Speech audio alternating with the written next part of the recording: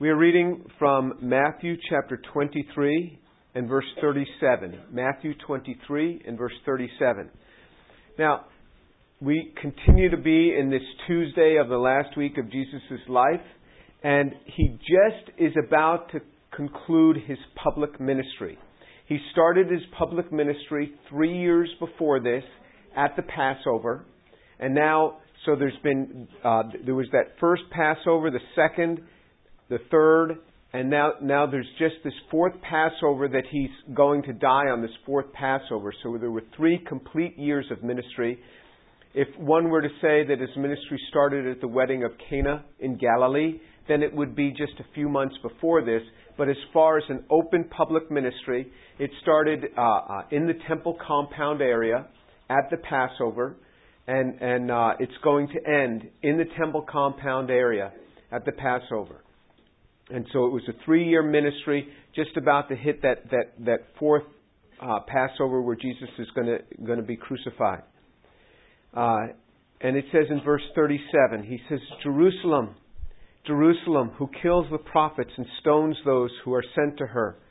How often I wanted to gather your children together the way a hen gathers her chicks under her wings, and you were unwilling." Now, Matthew 23, verse 38.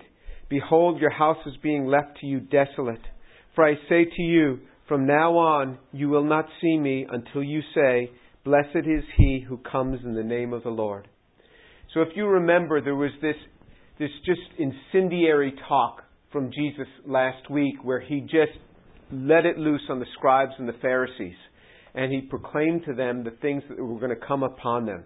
And His last words in this public proclamation, or one could even say now it's a lamentation, He's saying, "Jerusalem, Jerusalem, who kills the prophets and stones those who are sent to her." So He doesn't say, "Oh, Jerusalem, Jerusalem, the city set on a hill. Oh, Jerusalem, Jerusalem, the city with great walls, or the city with great history." He says, "Jerusalem, Jerusalem, who kills the prophets and stones those who are sent to her." He's reminding them that so often throughout history, God has tried to reach out to them. He says, personally, Jesus says, how often I wanted to gather your children. This is the children of Jerusalem. Gather your children together the way a hen gathers her chicks under her wings, and you were unwilling. In Greek it says, and you willed it not. You willed it not. What's interesting is so often in our lives, the Lord wants to get a hold of our lives and to do His ways, have His ways just permeate our lives because He knows that which is good for us. But we will it not. We are unwilling. Remember, He never forces His love upon us. He never forces His way upon us. What He does is He displays it. But we have the opportunity to accept it or reject it. And these people had rejected it. And He reminds them, "I sent to you prophets. You've heard the word of God. But you've made a choice to go another way." This is what He's telling them. He says, so often I wanted to gather your children together. Remember, the best thing that you can do for somebody, you want to become friends with somebody, do something good for their children. The best thing that He could have done for this city is to just embrace them like children. And He says, I longed to do this, but you willed it not. You were unwilling. In verse 38, "Behold, your house is being left to you desolate. For I say to you, from now on you will not see me until you say, Blessed is he who comes in the name of the Lord." So He says to them, your house is being left to you desolate, because in approximately 40 years from this time, Jerusalem will be destroyed. Everyone in it will be killed. The Romans killed everyone. And we'll talk about how those who were believers in Him were able to escape that destruction. But those that did not know Him, every one of them was killed in that Roman destruction of 70 AD, about 40 years after this event, when He's speaking this. He says, "For I say to you, from now on you will not see me until you say, 'Blessed is he who comes in the name of the Lord.'" The Lord will not return. His second coming will not come until the leadership of Israel welcomes Him back. How can I be so sure? Because that's exactly what the Bible says. We have no date or time or anything when there's nothing, there's no requirements for when the rapture could come, when those believers in Christ are taken. That can occur at any moment. But as far as the events of when Jesus is going to make His second coming, it will only come when the leadership of Israel asks Him to come and says, "Blessed is he who comes in the name of the Lord." This is exactly the same thing that He said when He proclaimed upon them the sin, the unpardonable sin. For they're rejecting Him once they saw Him on the basis of demon possession. And we've covered that. And so you see that He reiterates this again. You're not going to see me until you say, "Blessed is he who comes in the name of the Lord." His second coming is going to be upon the leadership of Israel, saying, "We welcome you back." And if you look at the leadership of Israel today, they're not ready to say, "We welcome you, Lord Jesus, back." So that's why He's probably not going to come today unless they all of a sudden today welcome Him back. That's the precondition that Jesus Himself set upon His second coming.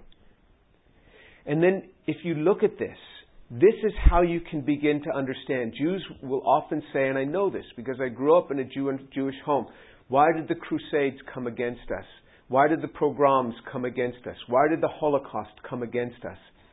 If you look at anti-Semitism, it has always been there and continues to be there. Whether it's religious or cultural or theological, it will continue to be there. Because you can see Satan's motivation. Satan's motivation is that if he can keep the leadership of Israel from welcoming Jesus back, Satan is secure. Once Jesus returns, he's finished. That is the end for him.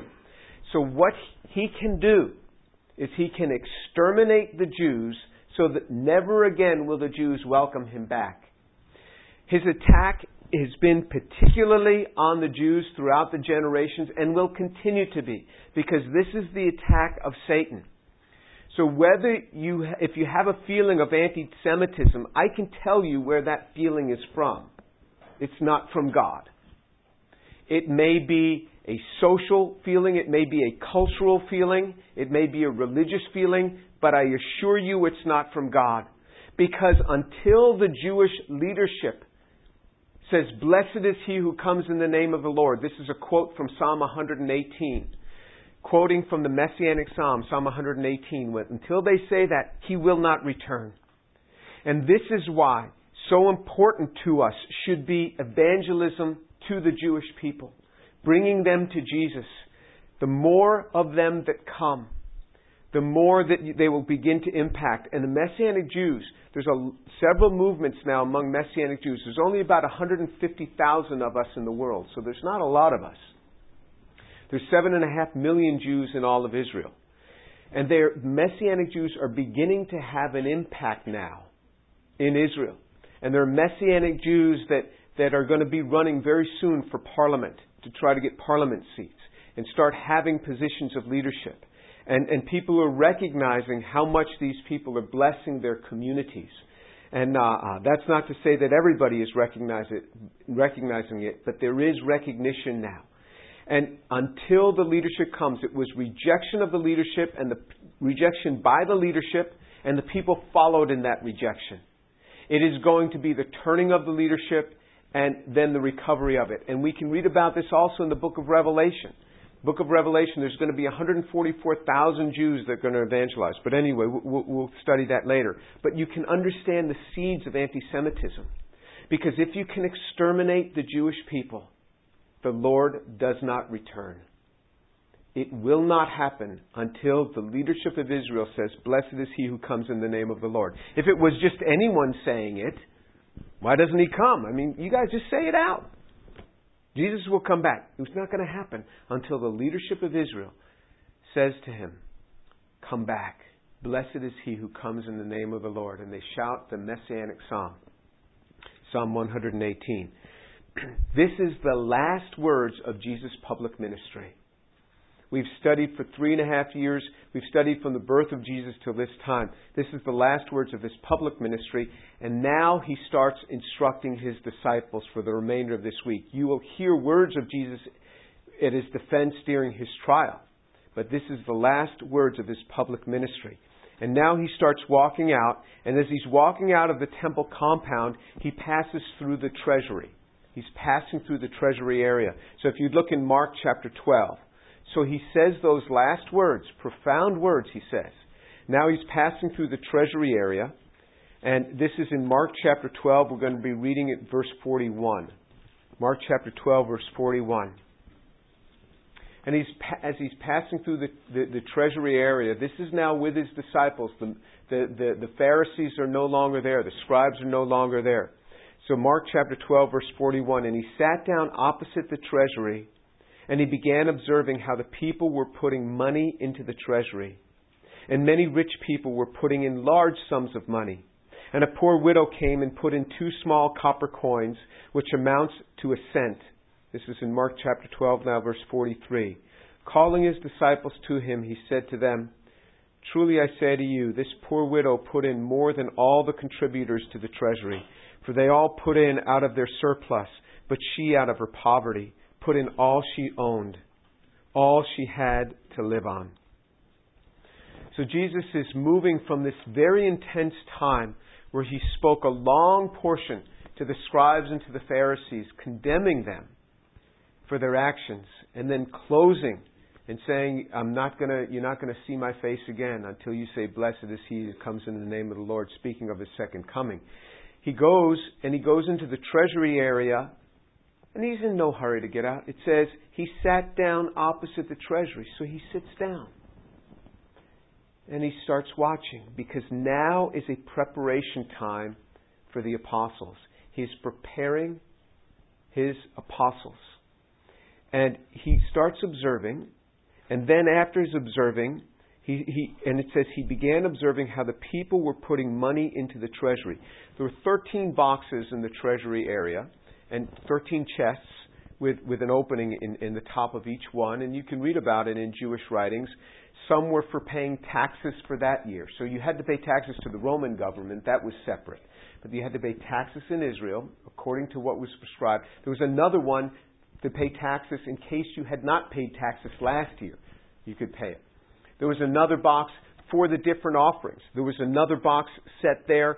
So you would come often to Jerusalem, you would buy an animal and sacrifice that animal that had been approved by the priests. You could bring an animal, but often they would deem your animal not approved because they wanted you to buy one of theirs. That was part of the bazaar of Annas, where he would abuse the people in that way.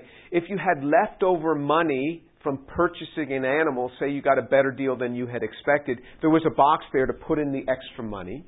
So there were 13 boxes there. And some of them had to do with what the law prescribed. Some of them had to do not with what the law prescribed, but with what men had prescribed. And Jesus was watching people put in money. You say, well, what's it of his business? Well, he's God. How's that? I mean, is that good enough? And it says he was watching them put money in the treasury, and many rich people were coming in and putting in large sums. I don't know. Do you wave it around? I mean, how do you know it's that large of a sum? I don't know. You carry it in a wheelbarrow, but anyway, they were putting in large sums of money. They were putting it in. A poor widow came and put in 2 small copper coins. This is the widow's mite that some you may have heard of, and the minimum that you could put in there was 2 mites, 2 of these copper pennies. Calling his disciples to him, he said to them, truly I say to you, this poor widow put in more than all the contributors to the treasury. For they all put in out of their surplus, but she out of her poverty put in all she owned, all she had to live on. So many people will say to me, there's nothing in the New Testament about paying the tithe, and that's absolutely right. Paying the tithe is Old Testament. There are few examples of people giving in the New Testament. In the book of Acts, it says they gave everything. Here, this widow gave everything. So if you prefer to follow that example, that you could follow that one too, if you like. That's a pattern. To rich people in the New Testament, it actually says in the epistles, which are our books of instruction, it says that we are to be generous. We are to be generous. And we're going to look at this today. And I'd hate talking about money. I didn't want to talk about this, but what happens to me is as I prepare for the week's teaching, I'll read the passage. I say, Lord, speak to me from this passage. And then I moved on into the prophecies of His second coming, which He's about to speak about, and just nothing was coming to me. And He just kept drawing me back to this. It's much easier for me to stand here and talk about giving of money than it is for the pastor. Because the pastor, people will always say, well, he's going to benefit from this. I don't benefit from any money that you give to the church. Nor have I taken any money from any student to assist us with any parts of the ministry. If you want to give, you go ahead and you give to the church. You don't want to give, you don't give. But even if you were to give $1 million, it wouldn't affect my salary. It would take my salary and multiply it times 1 million, and my salary for this wouldn't change. Okay? And so this doesn't affect me. This is all about you. It's all about an effect on you. So let's talk about this. Let's turn to Philippians chapter 4. Philippians chapter 4, verse 15. And remember, the epistles are our book of instruction. Philippians chapter 4, verse 15. You yourselves also know, Philippians, that at the first preaching of the gospel after I left Macedonia, no church shared with me in the matter of giving and receiving, but you alone. For even in Thessalonica you sent a gift more than once for my needs. Not that I seek the gift itself, but I seek for the profit which increases to your account. So he is telling the Philippians, this was a great church. He says, you are the only church that would just give after I left Macedonia. You're the only church. After I left Macedonia, no church shared with me in the matter of giving and receiving but you alone. Now the Macedonians gave, we're going to see, but after he left Macedonia, no one gave. He says, even when I was in Thessalonica ministering in another church, you from your church sent money to support me to minister in that church. You see what I mean? So they had this sort of mission emphasis in their mind. But then he says in verse 17, something quite telling. Not that I seek the gift itself, but I seek for the profit which increases to your account. When we are giving, when one is giving, there is profit that is coming into our account. How can that be? I'm giving it away. I'm not putting it in another account. I'm giving it away. You would think my account would go down. But he says, no, your account is going up. When you give, your account goes up. This is what happens in life. When you are a generous giver, your life is blessed. You receive more blessings when you are a generous giver. Your children will do better in life if you are a generous giver because they'll learn generosity. And generous people are a whole lot happier than stingy people. If you were to look at this just based on the human element alone, you would think that the stingy person would be happy. Why? Because they have it all to themselves. They can get whatever they want now, all for themselves. People who have everything all for themselves are always the least happy people. Look at the movie stars who have everything. Everything is about them. Wherever they go, everybody wants their autograph. Everybody wants their picture. And they're always in drugs and killing themselves and broken marriages. It doesn't surprise us whenever we hear that, two movie stars get married and a month later they're divorced. Not surprised. Why is this? They're the least happy people. They are the least fulfilled people. It is those that give that are constantly fulfilled. He says, there is going to be great profit to your account. And you say, well, when I have money, then I'll give. That's a lie. That's a lie. You start now. I mean, I was an undergraduate. my parents sent me a monthly allowance. And I always took of that, and I would give it to my local church, a portion of that, and give it to my local church. And anytime I got a summer job, I took of that and gave a portion of it to my local church. You give where you're at. You say, well, when you make more, you'll give. It's a lie. You give whatever you're at, wherever you're at. If you make $20 a month, give a portion of it. $2 of that wouldn't be a bad place to start. That's where the Scriptures say we should start. You give a portion of that and you will be a much happier person. Your children will be much happier. Your life will be much happier, because the more selfish you are, the less happy you are. The more giving you are, the happier you are. This is the principle that he lays down. Let's turn to 1 Corinthians chapter 9. 1 Corinthians chapter 9, verse 10. Or is he speaking altogether for our sakes? Yes, for our sakes it was written, because the plowman ought to plow in hope, and the thresher to thresh in hope of sharing the crops. If we sowed spiritual things in you, is it too much if we reap material things from you? If others share the right over you, do we not more? Nevertheless, we did not use this right, but we endured all things so that we will cause no hindrance to the gospel of Christ. Do you not know that those who perform sacred services eat the food of the temple, and those who attend regularly to the altar have their share from the altar? So also the Lord directed those who proclaim the gospel to get their living from the gospel. So what does Paul say? Paul says that we sowed into your life spiritual things. You owe us material things and sustenance. There are those who make their living from the gospel. In other words, it is up to us to support them. If I came to church without supporting the church in which I participate, I would feel as if I am a thief. I am personally obliged to give to this local fellowship, because this is where I receive teaching from people. This is where I receive blessing. This is where we're sitting now in an air-conditioned room. How does it get air-conditioned? We're sitting in a room with carpeting, with a microphone. Where does it come from? It doesn't, boom, just appear. People have given for this. And you give.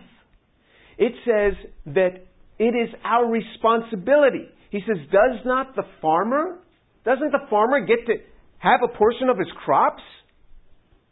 I mean, this is just logical. Now, Paul says, I didn't take any of this from you, Corinthians. He even goes on to say, I robbed other churches for your sake. In other words, churches like the Philippian church was supporting me so that I could minister to you because you guys were too cheap to give anything. This is what he's saying. And it's much easier for me to stand up and say this because I don't make anything for doing this. Rice University pays my salary, and they take care of me. I leave this for those who preach the gospel for a living. He says this is our responsibility. He's actually chastising them for their cheapness, for their stinginess. This is what he says. You learn to give wherever you're at. And you won't really care about anything until you learn to give. I can't just say, well, I didn't like the message today that the pastor shared. I think I'll just go to another church.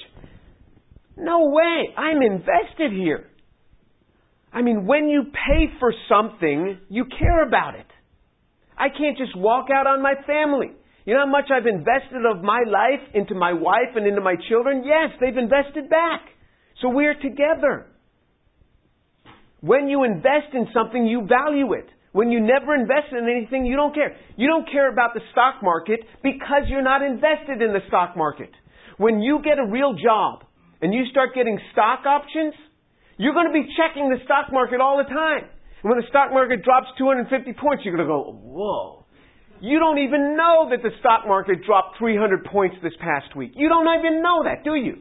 Most of you don't even know. But if you were invested in the market, you would know that. You'd go, my retirement account. I mean, where's it gone? Why? Because when you're invested in something, then you care. Before that, you just flat out don't care. You can go visit a foreign country and they're having, a little bit of, social problems or turmoil. You really don't care because that's not your country. You're not invested. But when you're part of a community, when you buy a house, and when you have children, all of a sudden, you're going to become really concerned about the community in which you live. You're going to be really concerned about crime. You're going to be really concerned about roads. You're going to be really concerned about school. Now you don't care at all about this. You don't care. Do you know anything about the schools right around? No. You only care about rice. Are my classes available? That's all you care about. Because that's the only place where you're invested. Let's turn to 2 Corinthians chapter 8. 2 Corinthians chapter 8. We're going to start reading from verse 1. 2 Corinthians chapter 8, verse 1. Now, brethren, we wish to make known to you the grace of God which has been given to the churches of Macedonia. So now he's praising Macedonia. To the Corinthian church, he's praising Macedonia. That in a great ordeal of affliction, their abundance of joy and their deep poverty overflowed in the wealth of the liberality. What does that mean? He says Macedonia is a poor church. But out of their poverty, they overflowed with liberality. That was a giving church. He's telling the Corinthians this. Why? Because he's using this in contradistinction to what the Corinthians were doing. For I testified that according to their ability and beyond their ability, they gave of their own accord, begging us with much urging for the favor of participation in the support of the saints. The Macedonian church was begging, Paul, take some money. We want to support the saints in other churches where there's need.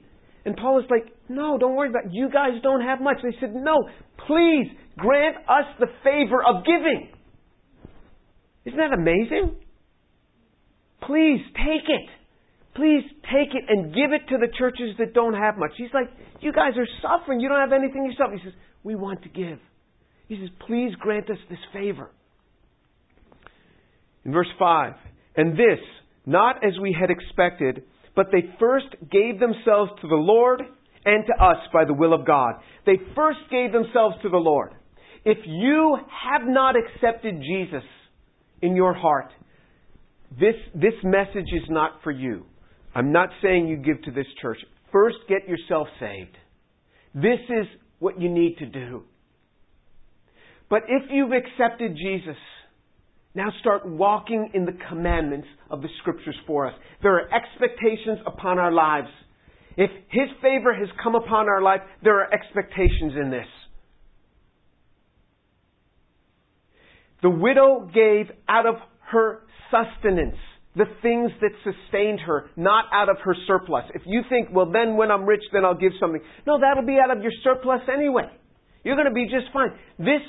What we give should affect our lifestyle. If you're giving $1 doesn't affect how you're going to live, that giving was not enough. That's the lesson from the widow's mite. When you give, it should keep you from being able to do certain things that you would want to do. I know believers that they never took vacations. For years and years, their vacations were just visiting family because they wanted to be able to give. They would take whatever vacation funds they would have had and they'd give it away. I know other believers that never had a new car. Because they just wanted to give. I'm not coming against vacations or new cars. I'm just saying there are sacrifices.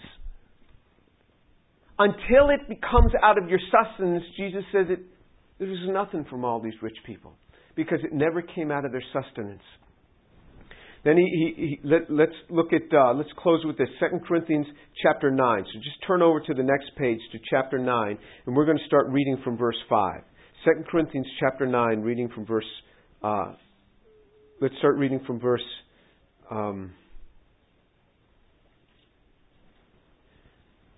verse 6. Verse 6. 2 Corinthians chapter 9, verse 6.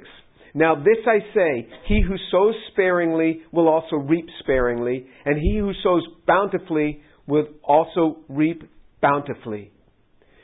You know, I don't like to pull verses out of context. So I'm not going to go to Luke chapter 6 and talk about how if you give, it'll be given to you, overflowing into your lap. Because the whole context of Luke chapter 6 is not judging your neighbor.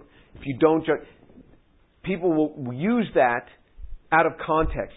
The whole context of this portion of this chapter is monetary giving. That is the whole context of this. And he says, I say to you, he who sows sparingly will also reap sparingly, but he who sows bountifully will also reap bountifully. My observation in life, those who are giving to the point where they are sacrificing things out of their own enjoyment because they've given it away, are much, much happier people. And those who are cheap and keep it to themselves and give only to the extent that it's from their surplus, that it doesn't hit them in some hard way, they are less happy. Their children do less well in life. You want good for your children? Learn to be gracious. Learn to be giving. But first, give yourself to the Lord. If you don't know the Lord, I ask of you. Now remember what the Lord said. He said, Jerusalem, Jerusalem. Then he went on and he said, I have longed to gather your children together as a mother hen gathers her chicks, but you were unwilling. Don't keep passing this by. You will come to a point where it won't be as easy for you to accept the Lord. There's going to be, life has a way of just dealing blows toward us. In this time, come to the Lord. Give your heart to Jesus. Give your heart to Jesus. While He's there, give your heart to Jesus. And Jesus then said to them, you didn't receive me. And you're not going to see me again until you say, blessed is he who comes in the name of the Lord. There is a time that it's going to come that's going to be much harder for you to receive the Lord. And there's going to be many other things. The time has come. Give yourself first to the Lord. But if you've given yourself to the Lord, be generous. Be generous with your money, and you won't value anything until you invest in it. If you never give to this church, you won't care about this church, and you'll go somewhere else every Sunday. It wouldn't bother you a bit. But you'll never understand the joy of investing in something and reaping bountifully because of that investment. I look at what happened to my children as being a part of this church, this body of Christ. Awana programs, they would just come here. My two boys were little boys when we moved here, and they loved this church. And they learned the Word of God here, and they would learn to sing, and they'd be in all these skits. And my daughters came here when they were teenagers, and they got involved in the youth groups and went out on mission trips. It has done so much for my family. And they've stood with us when we've had sickness, when we've been in times of troubles and needs. They were there for us. And I suspect they will be in the future when our needs might come. You'll never know this. You'll never know it if you don't give something. This is why I talk about membership. You can come here all you want. You don't have to become a member of this church.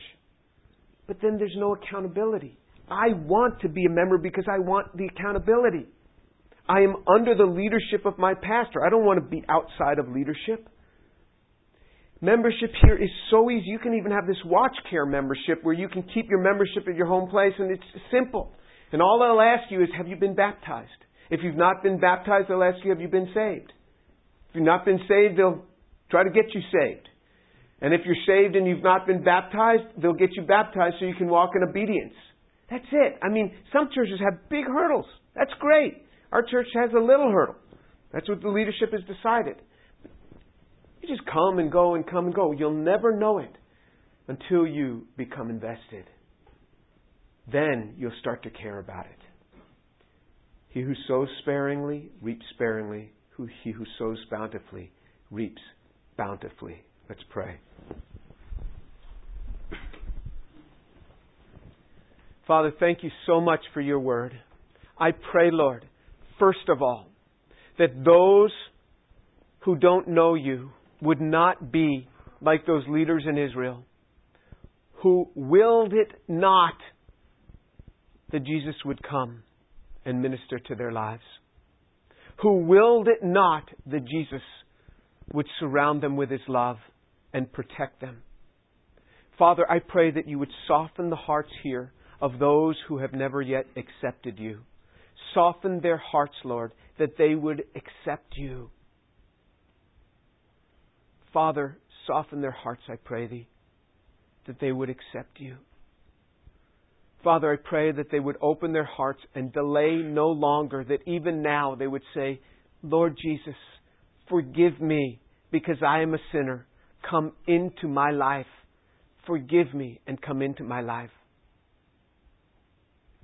And Father, I pray for those here that know You, that they would become generous people, that they would learn how to invest, that they would not be robbing by not partaking and giving.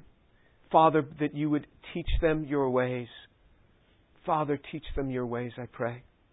Let them learn to be gracious and then to accrue for an account that is an eternal account. Father, have mercy on their souls, I pray, and teach them Your ways. In the name of Jesus. Amen.